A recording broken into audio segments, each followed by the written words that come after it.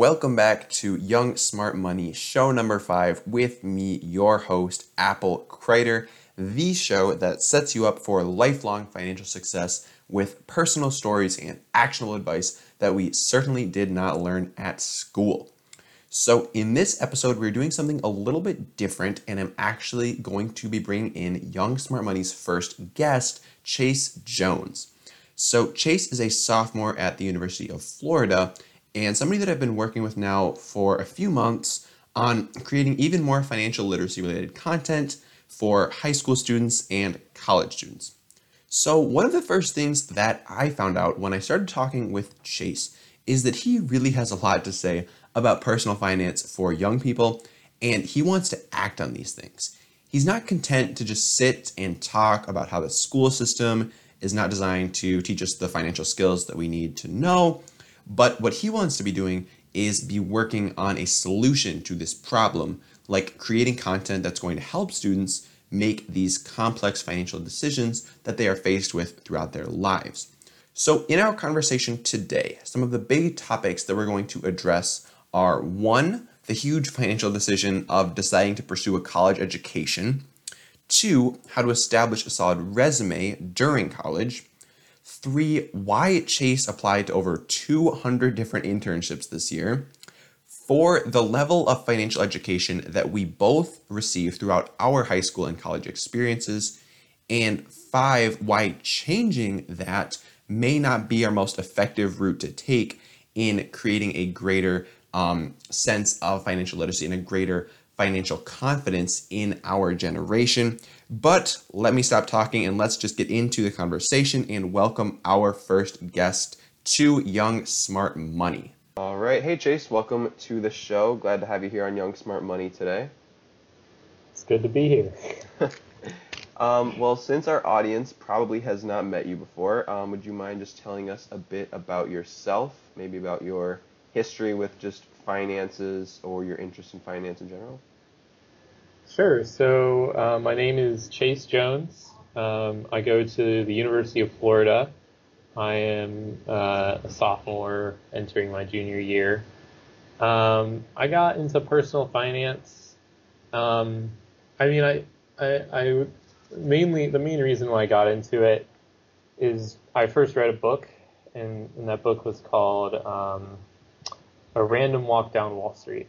And I mean, if you have time to read it, I might recommend it. But what I liked is that instead of telling you what to do, it explained everything that people do on Wall Street, what the investment brokers will tell you, terminology that they'll use to confuse you, different methodologies that are used by different people, and it explained it in a way that made sense to me. And then it explained how there were inaccuracies or how these weren't the most reliable methods, when different psychology that goes into this. So you really understand all of these different methods, and then at the end it recommends you use broad-based, low-cost index funds. And if it just opened with that, I don't think it would have been as powerful as if it would have gone through and kind of explained all of these different practices that are used and all this terminology. So then, you understand what the other sides are, so you can make a more informed decision. So, and I also watch a bunch of YouTube when it comes to personal finance. Many different channels. I can't think of them right now. That's fair. I think it was like the Credit Shifu, the Financial Diet, quite a few other places. So I enjoy those types of videos. Well, I think among people our age, college-aged individuals, that's not really a common hobby, a common interest, just being interested in finances in general. I think most people our age, we definitely get a bad rap, but I think a lot of people are just content to go out, make their money at work, and then spend it all on Starbucks lattes and Chipotle burritos, pay rent, and just sort of get by. So was there anything that really triggered your interest there, or did you just sort of pick up this book one day, or just stumble upon to some financial YouTube channels? Or was there like a moment or like a circumstance in your life that sort of triggered this interest? Or what do you think?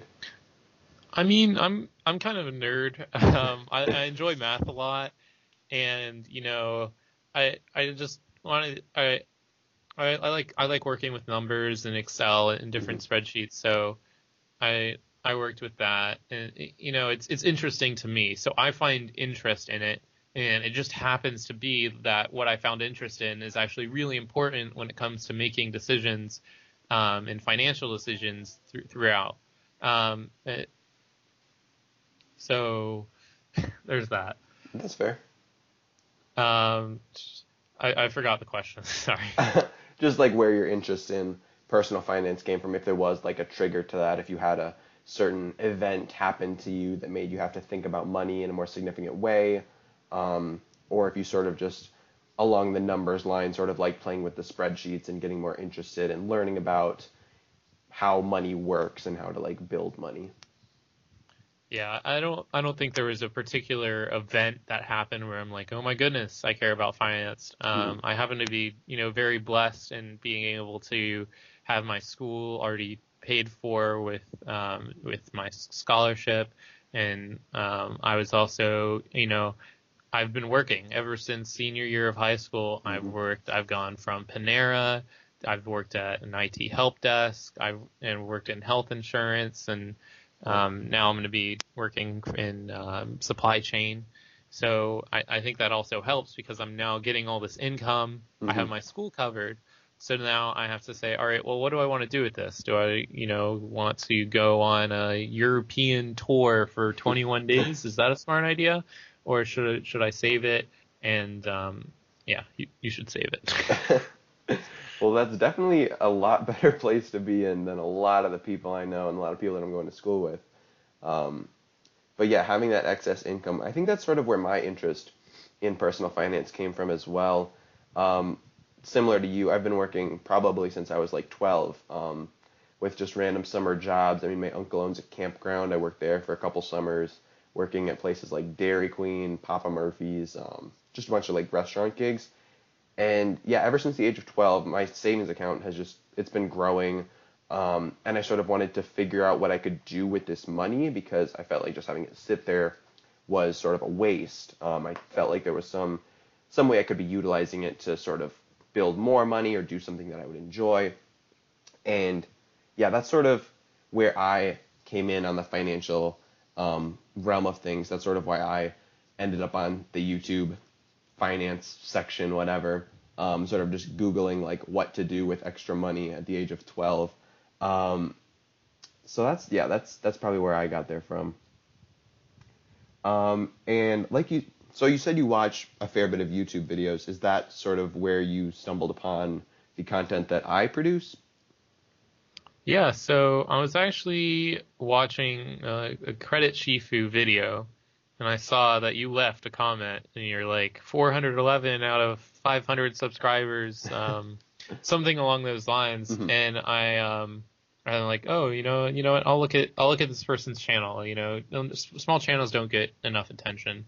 So Hmm. I was like, and sometimes, I'll look at a small channel and it's like, one upload yesterday, but the last upload was 3 months ago, and Hmm. there's another one 3 months ago, and then maybe one a year ago, Yeah. right? But then I saw your channel and I'm like, upload, upload, upload, upload, upload, upload. And I'm like, okay, he's really serious about this. And, it seems like he's really passionate about it. So I looked into it more. I checked out your website, and I just looked into it more, and I'm like, this is some awesome stuff. I definitely see growth with the amount of grit that you're attacking this with. So that's what sparked my interest. Thank you. I appreciate that. I definitely do make it a mission to put out as much content as I physically can. Um, and yeah, that's sort of cool. That's really cool. What were your initial thoughts other than the fact that I was putting out a ton of content? Like, was this stuff that you got value out of? Was this stuff that you were like, I wish I would have seen this a year ago, or stuff that you think high school students would get a lot out of? Like, Or like, what were your initial thoughts at the content that you found, other than the fact that there was a ton of it? So I thought the content was addressing a great audience that I don't think is addressed enough today, right? Because a lot of people, they leave college and then they make, first off, going into college, that's a huge financial decision. Mm-hmm. Um, a lot of people think it's just the thing to do, right? Mm-hmm. It's the next step. It makes sense.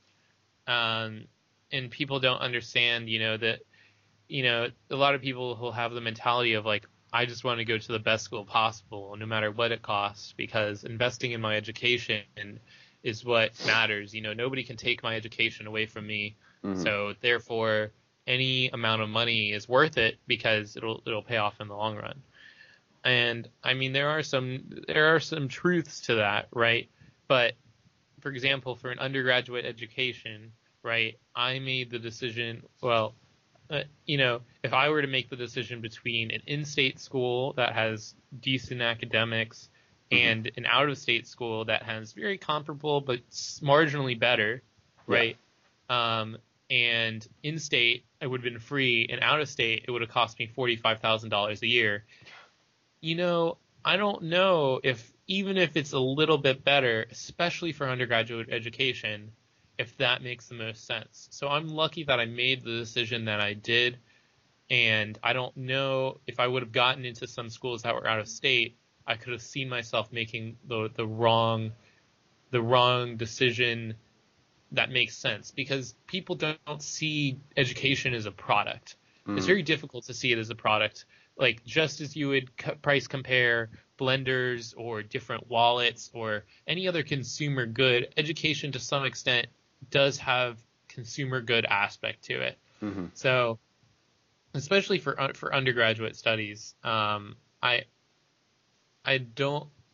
I think that people, the decision is tougher than it appears. And tying that back to your channel, there's also, a good amount of people who are in high school who aren't taught finances, Yep. or any sort of personal finance. And then the college kids also, sometimes personal finance isn't even in college curriculum. And, as soon as you leave college, right, you need to find a job and then you need to be fiscally responsible for yourself. If you have student loans, you need to Mm-hmm. start coming with a way to pay those back. You need to understand a lot of things about how to negotiate your salary, how much you're worth, different costs of living, right? A certain salary in California where it's ridiculous versus, I don't know, middle of nowhere. Those salary comparisons, navigating the health insurance. There's so many decisions that you make.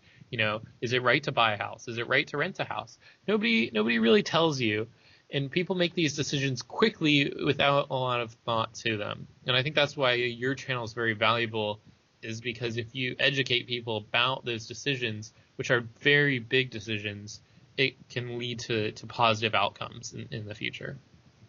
I completely agree with that. I think, yeah, these big decisions are not getting the time that they need in the consideration. I mean, like you said, with a blender, if someone's thinking about buying a blender, they're going to compare all these different blenders. They're going to take possibly even multiple hours if this is like a $200 purchase or something.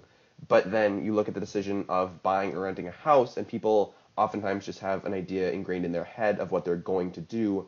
They don't weigh the pros and cons. They don't look at the numbers. They just think, I am 32 years old. It's time for me to buy a house. And they don't think about whether it makes more financial sense for them to buy or rent. And they don't really take these bigger things into account. But tying back to what you said about college, you said a lot of people think it's sort of like the thing to do. And sort of going into college, what do you think should be the considerations for somebody that's thinking about not going to college? And what would you tell somebody who thinks that maybe it's not the thing to do? Like somebody who's taking a little more time to think about this decision. Yeah, so whether to go to college or not, I mean, first off, ask yourself why you're going to college. Mm-hmm. And if the answer is, I don't know, well, then, think, because you have a lot of options that aren't necessarily apparent to you. All of your high school curriculum is geared towards you being a rocket scientist. And I mean, I I heard that. I don't know the accuracy of that, but I heard when they designed the curriculum for high school, it's all college based, all college focused, right? You can definitely take a vocational track, and that's a very good way to make a living. If you're an electrician, if you're a welder, if you're in the plumbing industry, I mean, these are not low-paying jobs, right? You can get really high-paying jobs if you get proper apprenticeships and, or you go to the right trade schools. So that's definitely an option.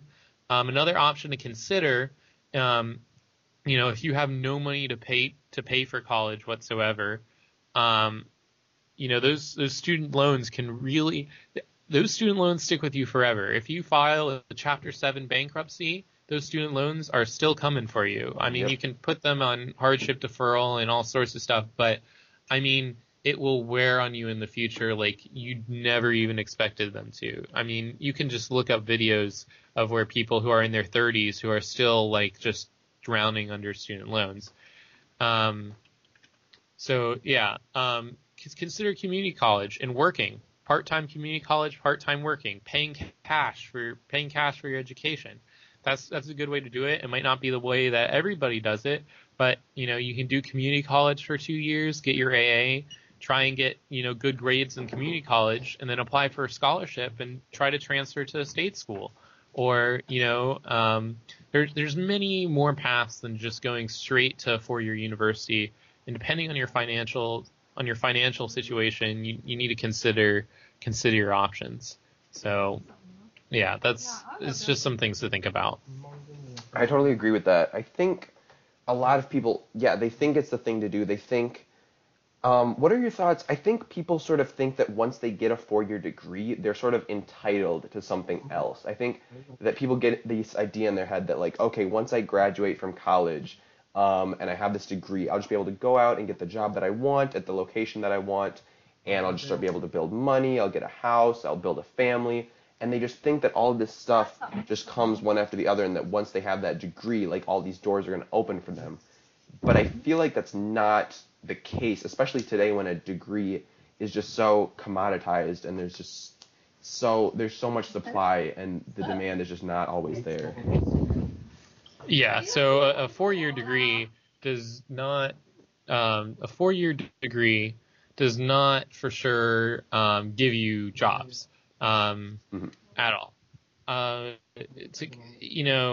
first thing your employer is going to look at is like, okay, you got your degree.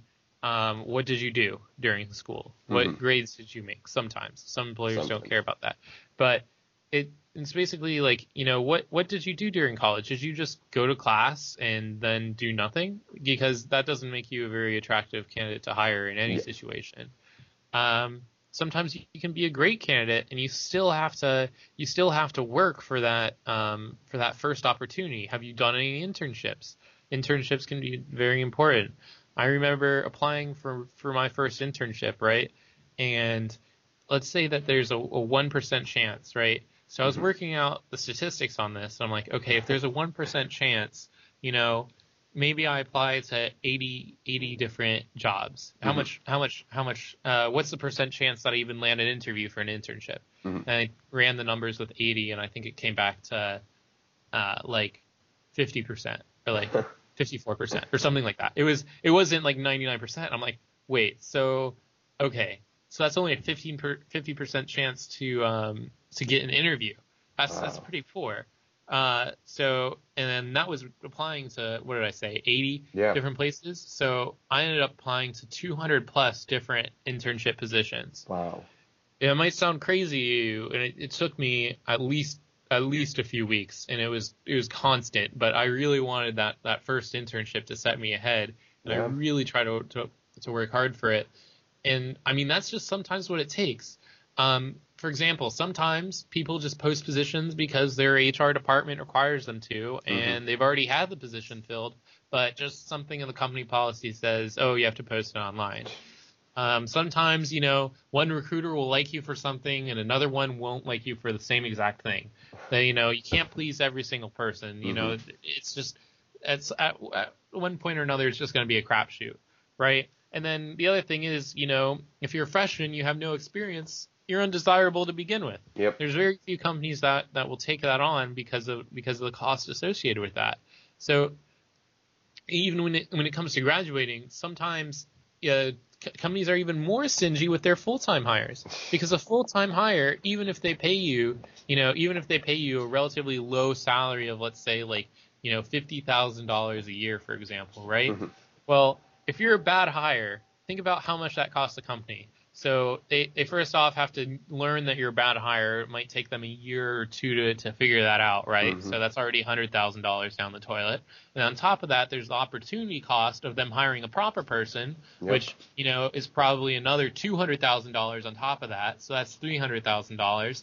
And then, they might have to give you a severance package or some HR cost or administrative cost because you're costing everybody at the company. Maybe the work you're doing is counterproductive, right? So a bad hiring decision can cost a company, I don't know, $500,000 sometimes. So the reason why, they really, really want to be sure about you as a hire. And if you come out of college and, oh, I'm sorry, you didn't have a job. Okay, you just went to class and you were not involved in anything. Versus, the person who did go to class, the person who did get a job, the person who was involved in student organizations, who are they going to choose? You're not entitled to something. And there's a lot of stories of people who are underemployed, right? For example, somebody with a degree who's working at Starbucks, and that's not counted in the unemployment number. Mm-mm. So when you see that unemployment number, it's a little bit low, right? Because that unemployment doesn't count for people who are underemployed. It also doesn't count for people who are discouraged workers, meaning that you haven't applied to something in the past 6 months, which happens to a lot of people. They just get discouraged and they live with their parents, and I don't know. And then on top of that, there's a significant amount of people who go to college and they don't even graduate. Oh, God. And the research has shown that if you go to college, I'm saying the research has shown, and I'd love to pull up, citations, but you can look into yourself. But from my understanding is that if you go to college and you have some college and you don't get a degree, you were better off not going to college at all. And then guess what? On top of that, now you have $40,000 worth of student debt, or some amount of money of student debt on top of that, which will never go away. Yep. And they're asking you to pay it now. So, if you're not going to finish the degree, it's not really worth going to college. So that's why, community college can be a good idea, right? Because you do a test run, and community colleges are very inexpensive compared to the alternatives. So, if you do community college and, you're struggling and you realize that, hey, maybe this isn't for me, then you might want to rethink. And, so that's some of my thoughts. I probably deviated far from the question. No, you are totally fine. So personally, I totally agree with what you're saying, especially about community college. I think that one of the primary benefits that I see out of a college education is learning what you're passionate about.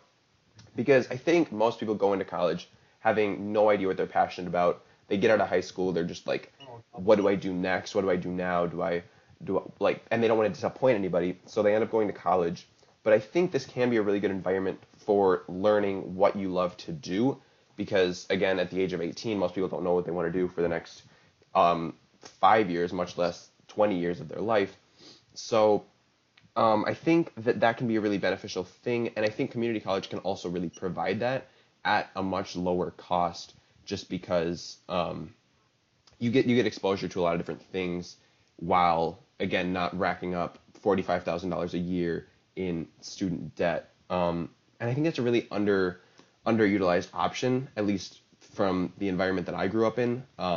People were sort of looked down on who decided to take the route of even just starting at a community college and then planning to transfer. That was definitely not the standard route, or the route that sort of made the parents happy, at least in my background. Is that true where you come from at all? Yeah, and I really do think it depends on your community and what standard. What's your high school's average graduation rate? What's your high school's average SAT scores? And, the different high schools are at different levels to where what percentage of students go to community college versus a four-year university versus go right into the workforce. So I really do think it depends on your environment. But I think community college can be a solid option for, if you're questioning whether or not you want to go to school or not. You don't necessarily have the financial coverage to go to a four-year university. Community colleges can offer more flexibility when it comes to working. You can usually find one close to home as well. So a lot of people who are younger can live with their parents, and most do. And you can work and go to community college, and you might even be able to walk depending on where you live, but or do it online. A lot of community colleges have online resources. So yeah, I think it depends on your situation. Cool. All right. So coming back to education, what were you taught regarding personal finance or really just financial literacy throughout high school and now into college? Was there any of that in the curriculum provided to you? So no, the answer is I really wasn't taught anything financially in high school. I think we had one day where some person from a credit union came in and told us, "Hey, this is your credit score and this is how it's calculated," and then they were gone. I mean, I've also been in some like simulator sort of thing. So like you simulate, you get a job and a salary, and you have to get food, and there's like it's like a little fair with tables and that sort of thing. But again, this was a one-day thing, so maybe 2 days of education in financial literacy in all of high school. I mean, that's when it came 2 days to college, better than me. Yeah, when it comes to college, I don't. I took one course that was required by my degree, and it was called engineering economy. So what I got, and it teaches you about taxes and how the U.S. tax system is structured. Okay. And then it also teaches you about the time value of money. Oh, good. So what the time value of money means for anybody listening who might not be sure about it is it basically means that $1 today is not worth $1 20 years from now. Mm-hmm. So, if a dollar in 1970 might be worth $30 today because of inflation and because of mainly inflation and other factors as well. But that's kind of the idea of the time value of money. So that's why if you just have money in a checking account that's getting 1/10% per year annual interest, it's not as great as if your money was in a high yield online bank account. Yep. Which would be better than treasury notes, which would be better than CDs, which would be better than investing in low cost index funds. And basically the more risk you take on, the more return you can get. Exactly. Not always, but to some extent, you can take on dumb risk. You can get poor very, very quickly. Yeah. So that's what was taught to me in high school and college. That's okay. So at least there was something there. I mean, even if it was only 2 days. I think what you said about the time value of money, I think that among all of the financial literacy lessons, I think time value of money is one of the most important things to get a grasp on early on. Just because, like you said, $1 today is not the same as $1 20 years from now. And a lot of people don't realize that. A lot of people think that $1 is $1 and that $100,000 today is the same as $100,000 10 years from now, when in reality this just isn't the case. And this is one of the things that I've really been trying to get across in YouTube videos, but I think it's really hard to actually convey this idea that money is that money has some earning capacity, and that by holding money there's an opportunity cost associated with that. Do you have any thoughts on how to effectively convey this, or have you heard any examples of this conveyed very effectively? Sure. And I don't have exact calculator with me For right sure. now, but let me give you an example. Hmm. If you invest $5,000 a year, Hmm. so that's almost $100 a week, and you start from age 18, and I think if you go to 26 Hmm. at 7% interest, and then you stop. Yep. So $5,000, 18, 19, all the way up to 26, and then you don't put a penny more, Hmm. and then you retire at 65 or 67, Hmm. right? And then if somebody else, let's say that's you decide to do that. Okay. And I figure this out, and I'm like, oh, I should be saving for retirement. So then I start at age 27, and then I put in $5,000 every single year until I'm 65, right? So this is for like 30, this is like 38 for odd years. 35, 37 years, or 30 plus years. Yeah. Yeah. I'm putting a lot more money, quote unquote, into my account at 7 or 8%, and Yeah. you're putting in I'm far going for less 7 or 8 years, and you're going for 30 plus. money. I will have, or you will have more. The person who invested between the ages of 18 and 26 will have more to retire on than the person who did it from 26 to the day that they retired. And I didn't put a dime more in from the age of 27 to 65. Yeah. So that's a really good way about how showing if you start off early and you get that interest compounding very early, it can have massive impacts in the future. And that might, I don't know if those exact numbers will check out per se, Hmm. but the main idea is that the earlier you start, it's more important. And if those numbers are off, they're not off by far. No, Like, definitely not. I mean, so it's very important that you start saving earlier rather than later. The effect that the amount of time that you give your money to grow, that's definitely going to be the most impactful factor. I mean, beyond the difference of investing like a little bit more, like starting 5 years earlier is going to be just dramatically affect the amount of money that you end up with um, in the long term. And it's mostly it's not even so the main thing is it's not even what you're investing in, right? Exactly. It's that you started or to some extent it is, right? I mean, you Being don't want to be responsible throwing your money with into your Bitcoin, investing. but yeah. But yeah, if you're, even if it's a really low cost, really low yield like bonds, Yeah. that might give you 3.5%, Hmm. 4%, the fact that the rate at which you save and how early you save is far more important than whatever you invest in. Hmm. You can't wake up at, age 55 and then have $1 million put away. It's very hard to do that. Just the amount you need to save if you start younger is so much less than, if you were to start so much older. Yeah, and I think another good way to think about this is that your money today is really worth like 10, not probably not 10 times, but like a significant, like we'll say 10 times. It's worth like 10 times what your money at the age of like 55 would be, because at 55 you have no time for compound interest to take effect. But now you, like in your example, you have so much more time.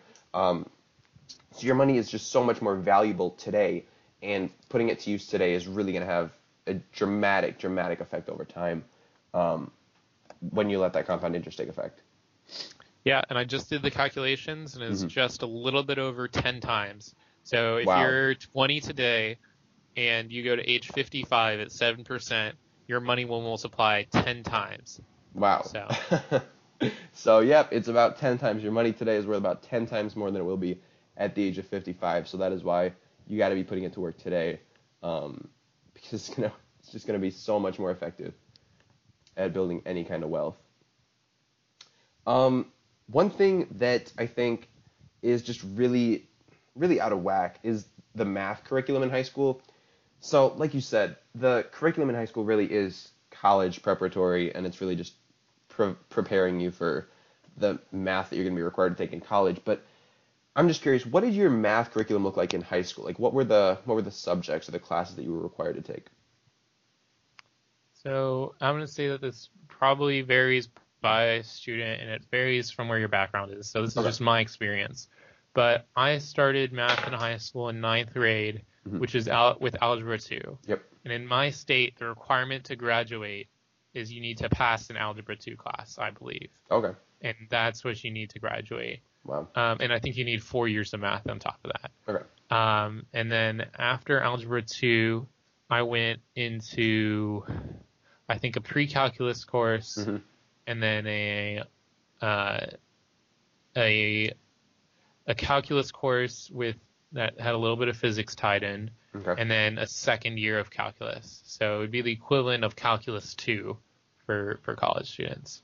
Okay. So then when I went to school, I started on calculus 3 when I went to college. So And what's your that's major? the math I was taught. I'm studying engineering, specifically industrial engineering. Okay, so clearly for you, the calculus and the pre-calculus that you took in high school is relevant to probably what you're going to be doing in the future after graduation, and has prepared you for your curriculum in college. But I think for the vast majority of people, I mean, in my state, what's required is you need Algebra 2, you need some trig, and you need some calculus to graduate high school. And I think that these are definitely valuable. These are valuable things to learn. I mean, a lot of people are going to use trig or calculus or algebra, especially algebra, throughout their lives. But I think something that would be a lot more important or a lot more relevant to more people would be to include some kind of financial math. I think having that in the curriculum instead of something like calculus, which is going to apply to, I'm going to say probably less than like 15% of people who graduate high school are going to use calculus very regularly in their lives, whereas financial math is something that virtually all people should be thinking about. I mean, time value of money, like we were just talking about, and just like interest rates and stuff like this. I think that would apply to so much more people rather than making everybody take calculus when, I mean, it prepares you for college if you're majoring, if you're trying to be an engineer. But other than that, I think the vast majority of people, I mean, like I don't plan on using much calculus throughout my life, but I now have a great understanding of it thanks to high school and college curriculum and required courses. Do you have any thoughts on the required math curriculum that were put through in high school and college? So this is a very tricky thing. First off, it takes a lot to change a curriculum. Oh, absolutely. Yeah. In the school system. Yeah.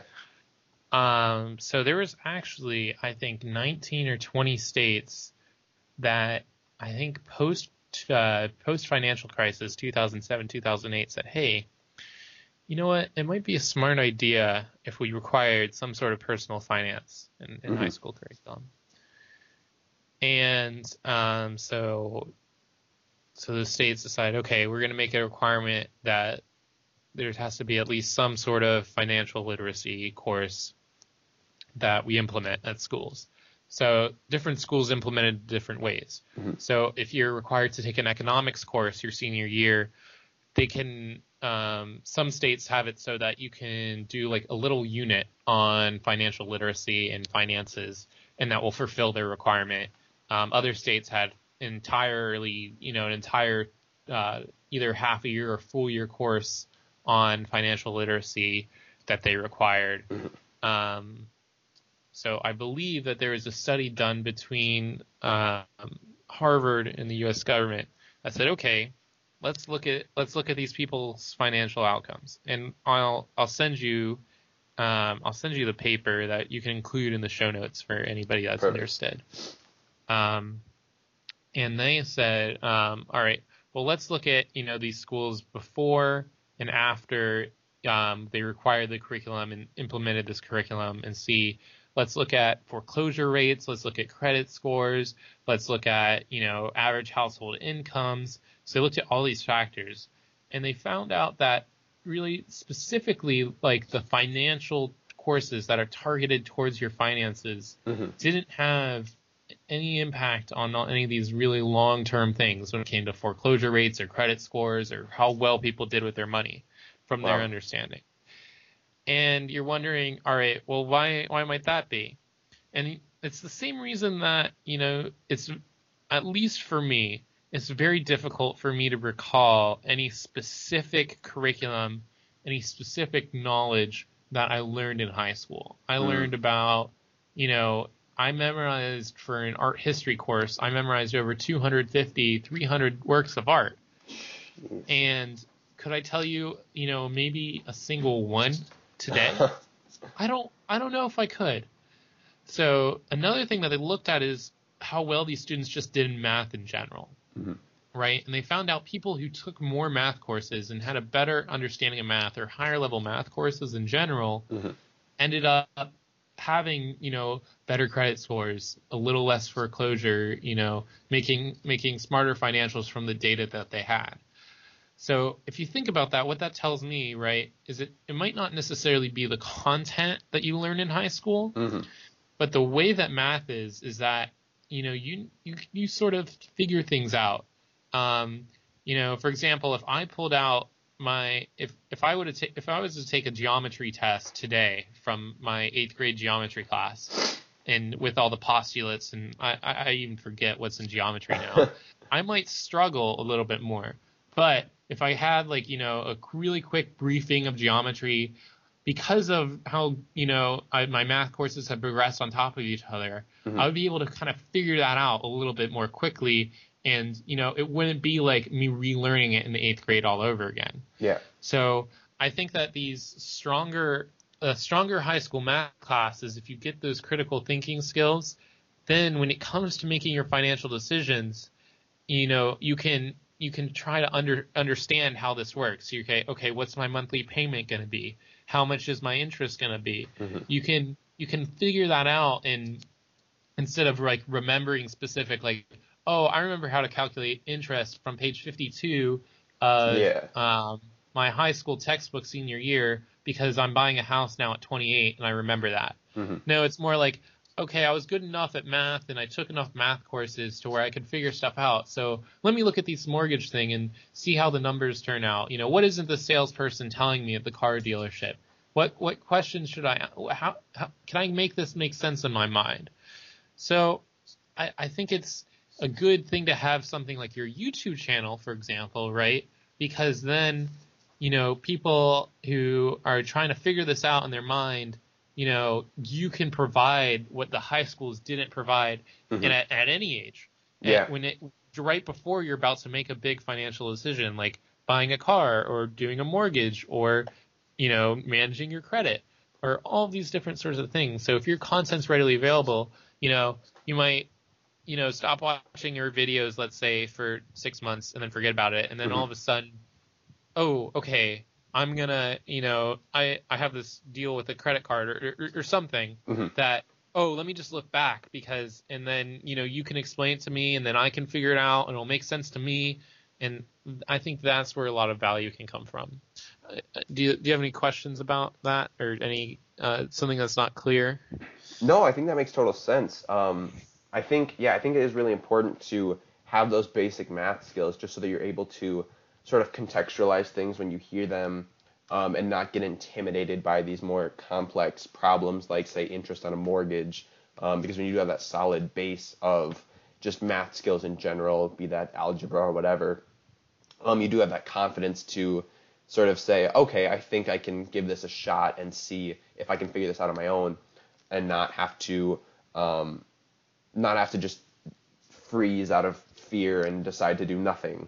Um, and I Or also do think whatever the salesperson tells you to do? exactly, just not think for yourself because you think that you're not qualified to do that or that you don't have the skills you need to make this decision on your own, and yeah, just follow along with whatever they tell you to do. Um, but yeah, going back to sort of the idea of being able to, in that case, review like these videos whenever you need them. We've talked a little bit about just-in-time education before, and I think that's pretty similar to what you were just talking about with like the YouTube videos, where they're available to you whenever you need them, and whenever you have these specific questions, you can always just refer to these videos instead of having to think back to page 52 of your econ textbook, where they taught you about how to calculate the interest payment on your mortgage. So, what do you Could you give the listeners just a brief idea of what just-in-time education means? Yeah, so the premise of just-in-time education, again, the idea is that you learn about something before you're about to make that decision. So a good idea is, before you select your colleges, you might want to look up videos or content about, selecting a college or university and, looking at examples of what you're going to pay in loans when you make these decisions. Will you be paying loans for 10 years? What's going to be your loan payment?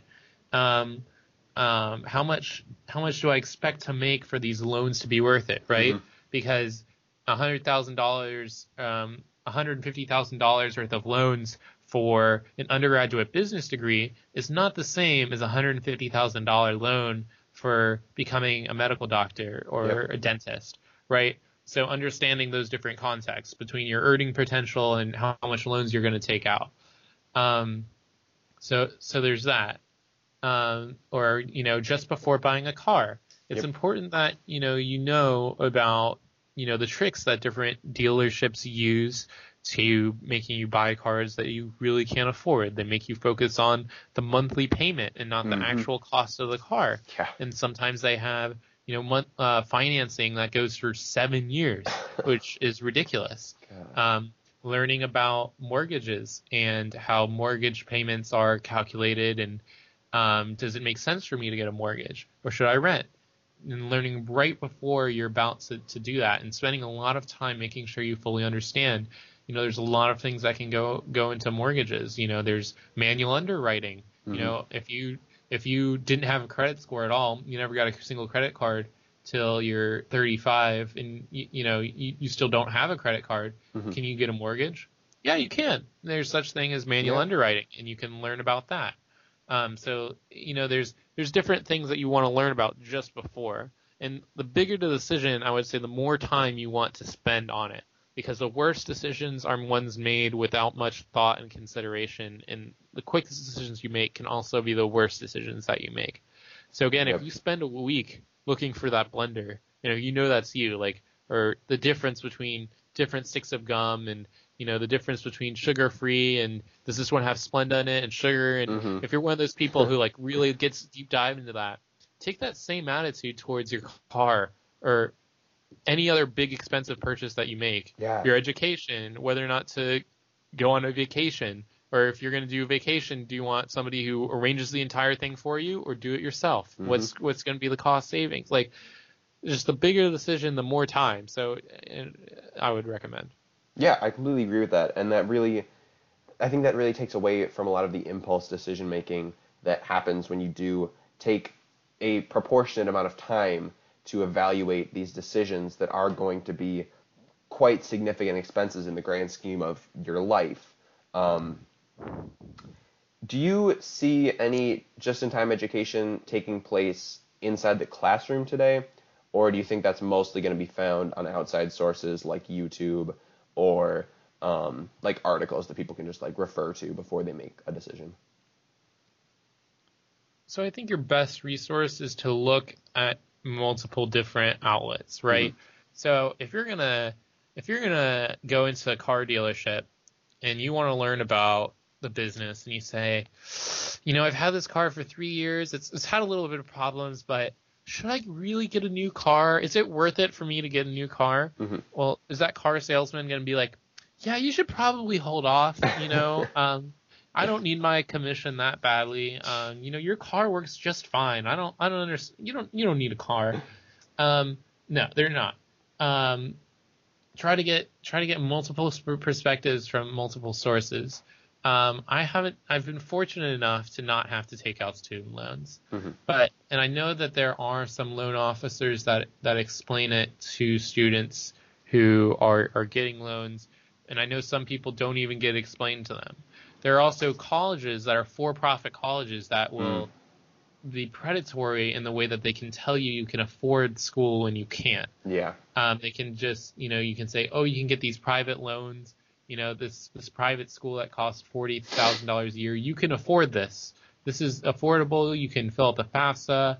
This is, but sometimes they're just trying to get your money. So I would say, the best place to find unbiased stuff is, outside of resources like your YouTube channel or YouTube or articles or different articles, and not just one article, but reading from, understand where people disagree. Yeah. And you have, you're going to have your own like mind of what makes sense to you and what doesn't. Yep. So if you don't understand it, then, try to spend more time to understand it, or just stay away from it, because, there are a lot of very complicated financial products out there when it comes into mortgages or investing things, right? And, they're like, they'll try to like make you feel stupid. Yeah. And you don't know what you're doing. And you can figure this out. And if somebody's not willing to teach you or to make you understand that, then stay away from that person. Yeah. Because they're probably trying to pull one over on you. I completely agree. And I really like what you said about understanding sort of the argument along with anything. I think people often look to just reinforce their beliefs when they go out and look into things like, I don't know, buying versus renting or anything like that. But I think it is really important to seek multiple sources and to sort of find out what the dialogue is that exists there, and why some people advocate for doing this, why some people advocate for doing that. And if you really understand the arguments that are being made on both sides of the table, then I think you can definitely make a more informed decision than if you're just seeking out information that's going to validate what you already thought and you're not really looking for any new information there. All right, so I got a couple more questions for you before we go.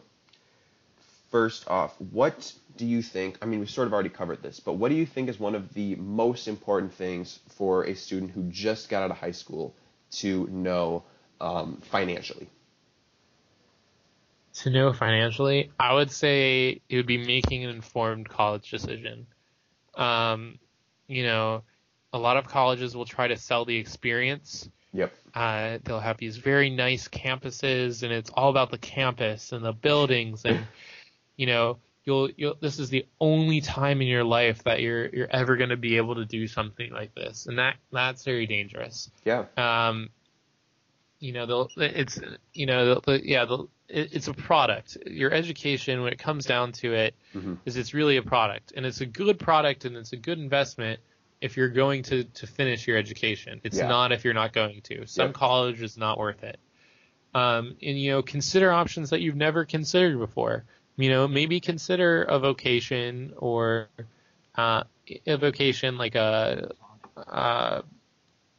plumbing, or becoming an electrician.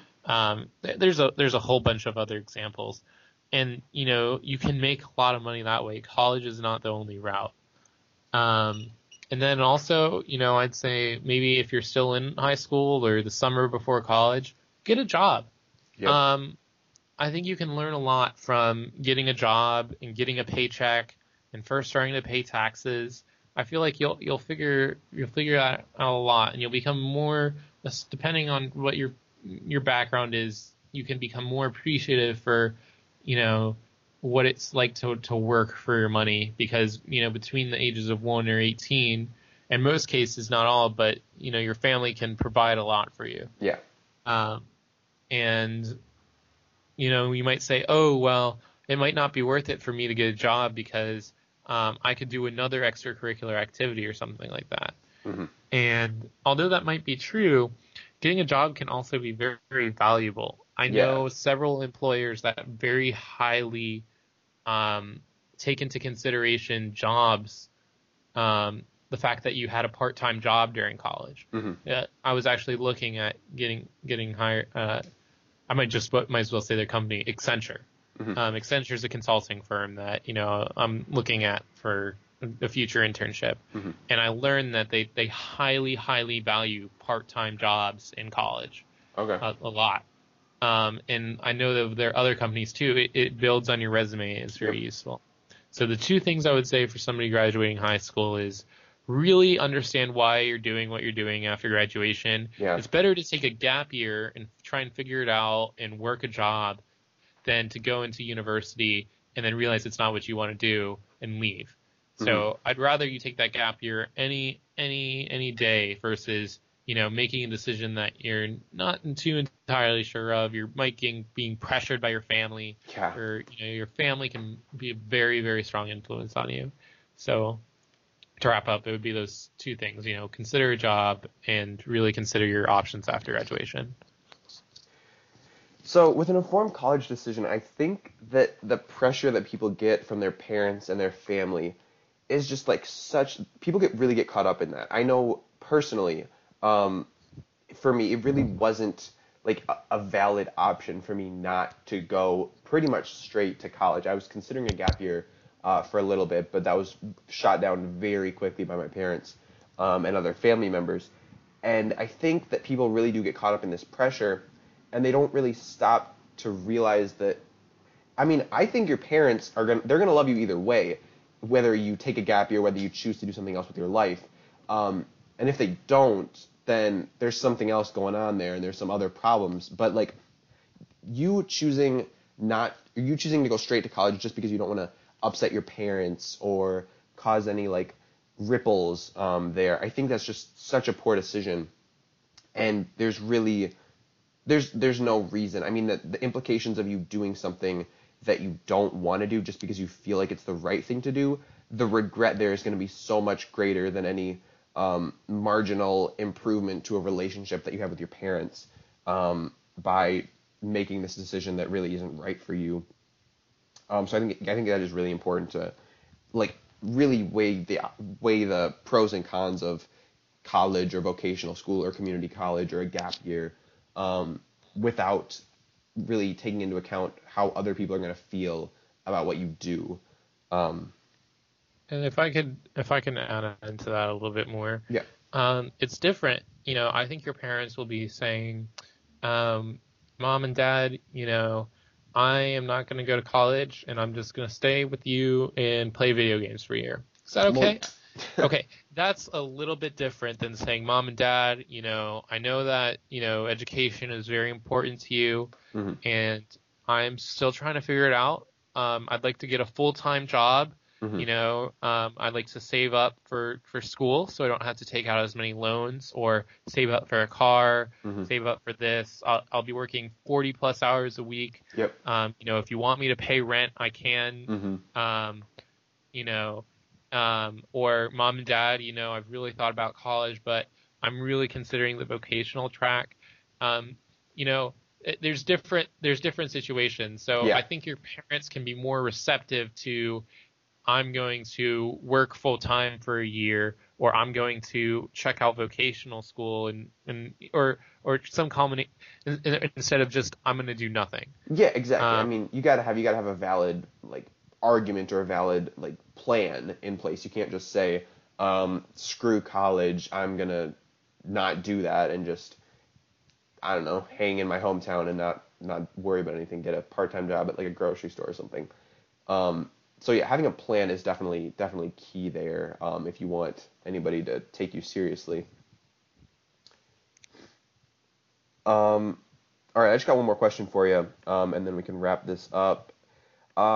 Where do you think some of the best resources are for young people to learn more about financial skills, financial literacy in a non-intimidating environment? Because I feel like a lot of people, when they're trying to start learning about financial literacy, about investing, about budgeting, anything, they can get really intimidated if people are using all this vocabulary just to make you feel dumb or try to sort of just make you feel like you don't know what you're talking about so that they can just sell you something. So where do you think is some good places for people to start if they're like, I want to learn more about financial literacy, I want to figure my finances out, but I don't want to feel like I'm dumb or that I don't know anything? So I would say that there's probably a lot of great resources on YouTube. There are a lot of channels. One big one that a lot of people follow, and I don't know if you're a huge fan of this guy or not, but his name's Dave Ramsey. He has an interesting perspective. I know that a lot of younger millennials don't agree with him, and there are a lot of things that, or not a lot, there are several things where I say, I don't agree with that. Yeah. When it comes to him, like he says you can get 12% on a mutual fund. Yeah, no. And I disagree with that. And he's also very anti-credit card, where you're very pro-credit card. And he has a lot of valid reasons for that. Mm-hmm. His attitudes towards real estate are very different towards many other people who write books about real estate. Yep. So I would try to diversify your different sources, just so it's not like, one polarizing view after another. Yeah. Get one side of the argument, try to get the other side of the argument, and see, okay, what makes sense to me personally? Yeah. If anybody's trying to make you feel dumb, I would say leave that situation immediately. They're not your friend. They're probably trying to take advantage of you. Yep. The Random Walk Down Wall Street book was one of several financial literacy books that I read, and I think that's valuable if you want to learn about investing. Mm-hmm. But I don't think it's like the most important thing. The most important thing is that you're trying to save and trying to avoid absurd amounts of debt and buying things you can't afford. That comes first.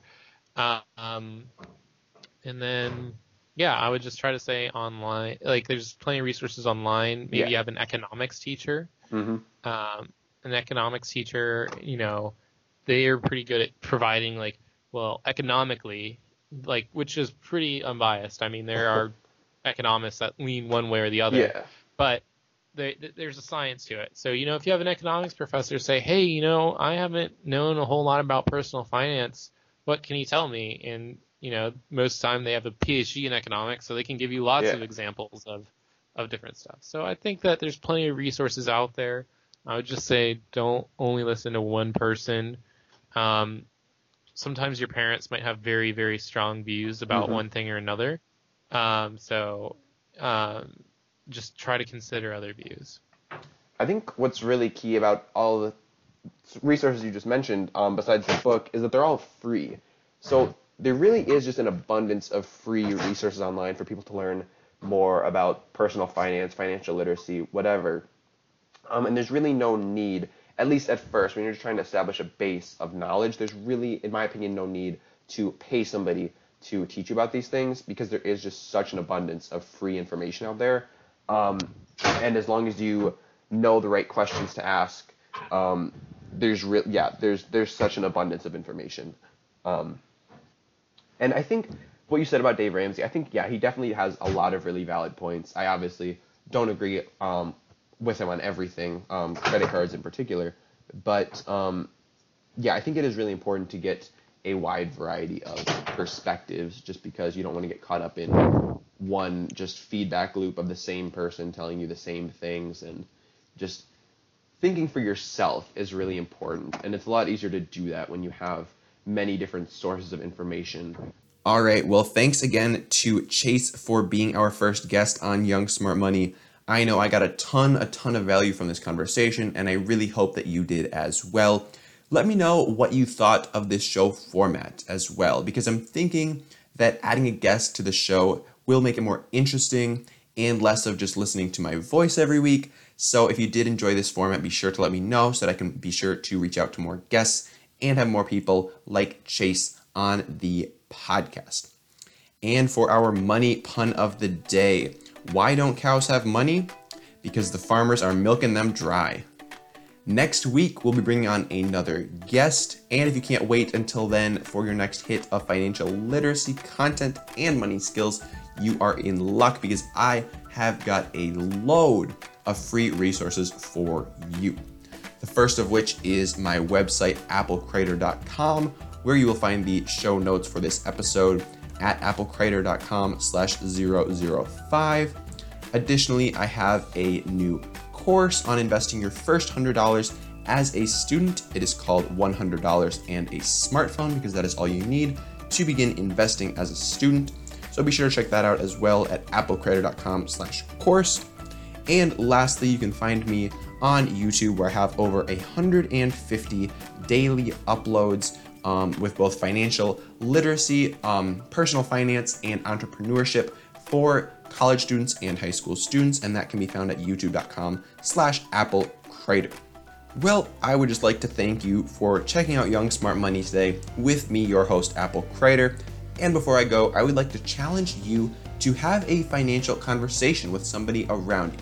Like we did in this episode today, I think financial conversations can be so valuable, and they're so underutilized. I think there's this big taboo around talking about money, talking about personal finance, when in reality it's something that is very central to all of our lives. We all have to deal with money. We all have to figure out how to best utilize our money.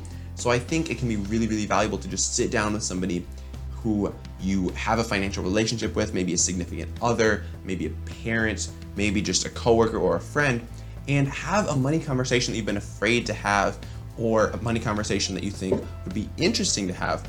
Not something that's gonna make anybody uncomfortable. You don't have to use any real numbers if you're talking with, say, a family member or maybe a coworker who might not want to share what their salary is, what their actual number is, but just have a conversation about personal finance, about money in general. And I think it can really bring a lot of value to the conversation, because a lot of times we have these ideas in our head that may not be correct, but because we're afraid to talk about personal finance related topics with other people, we never actually find out that these ideas that we have in our head are actually misconceptions and are actually not based in reality whatsoever. So get out there and have a financial related conversation with somebody around you.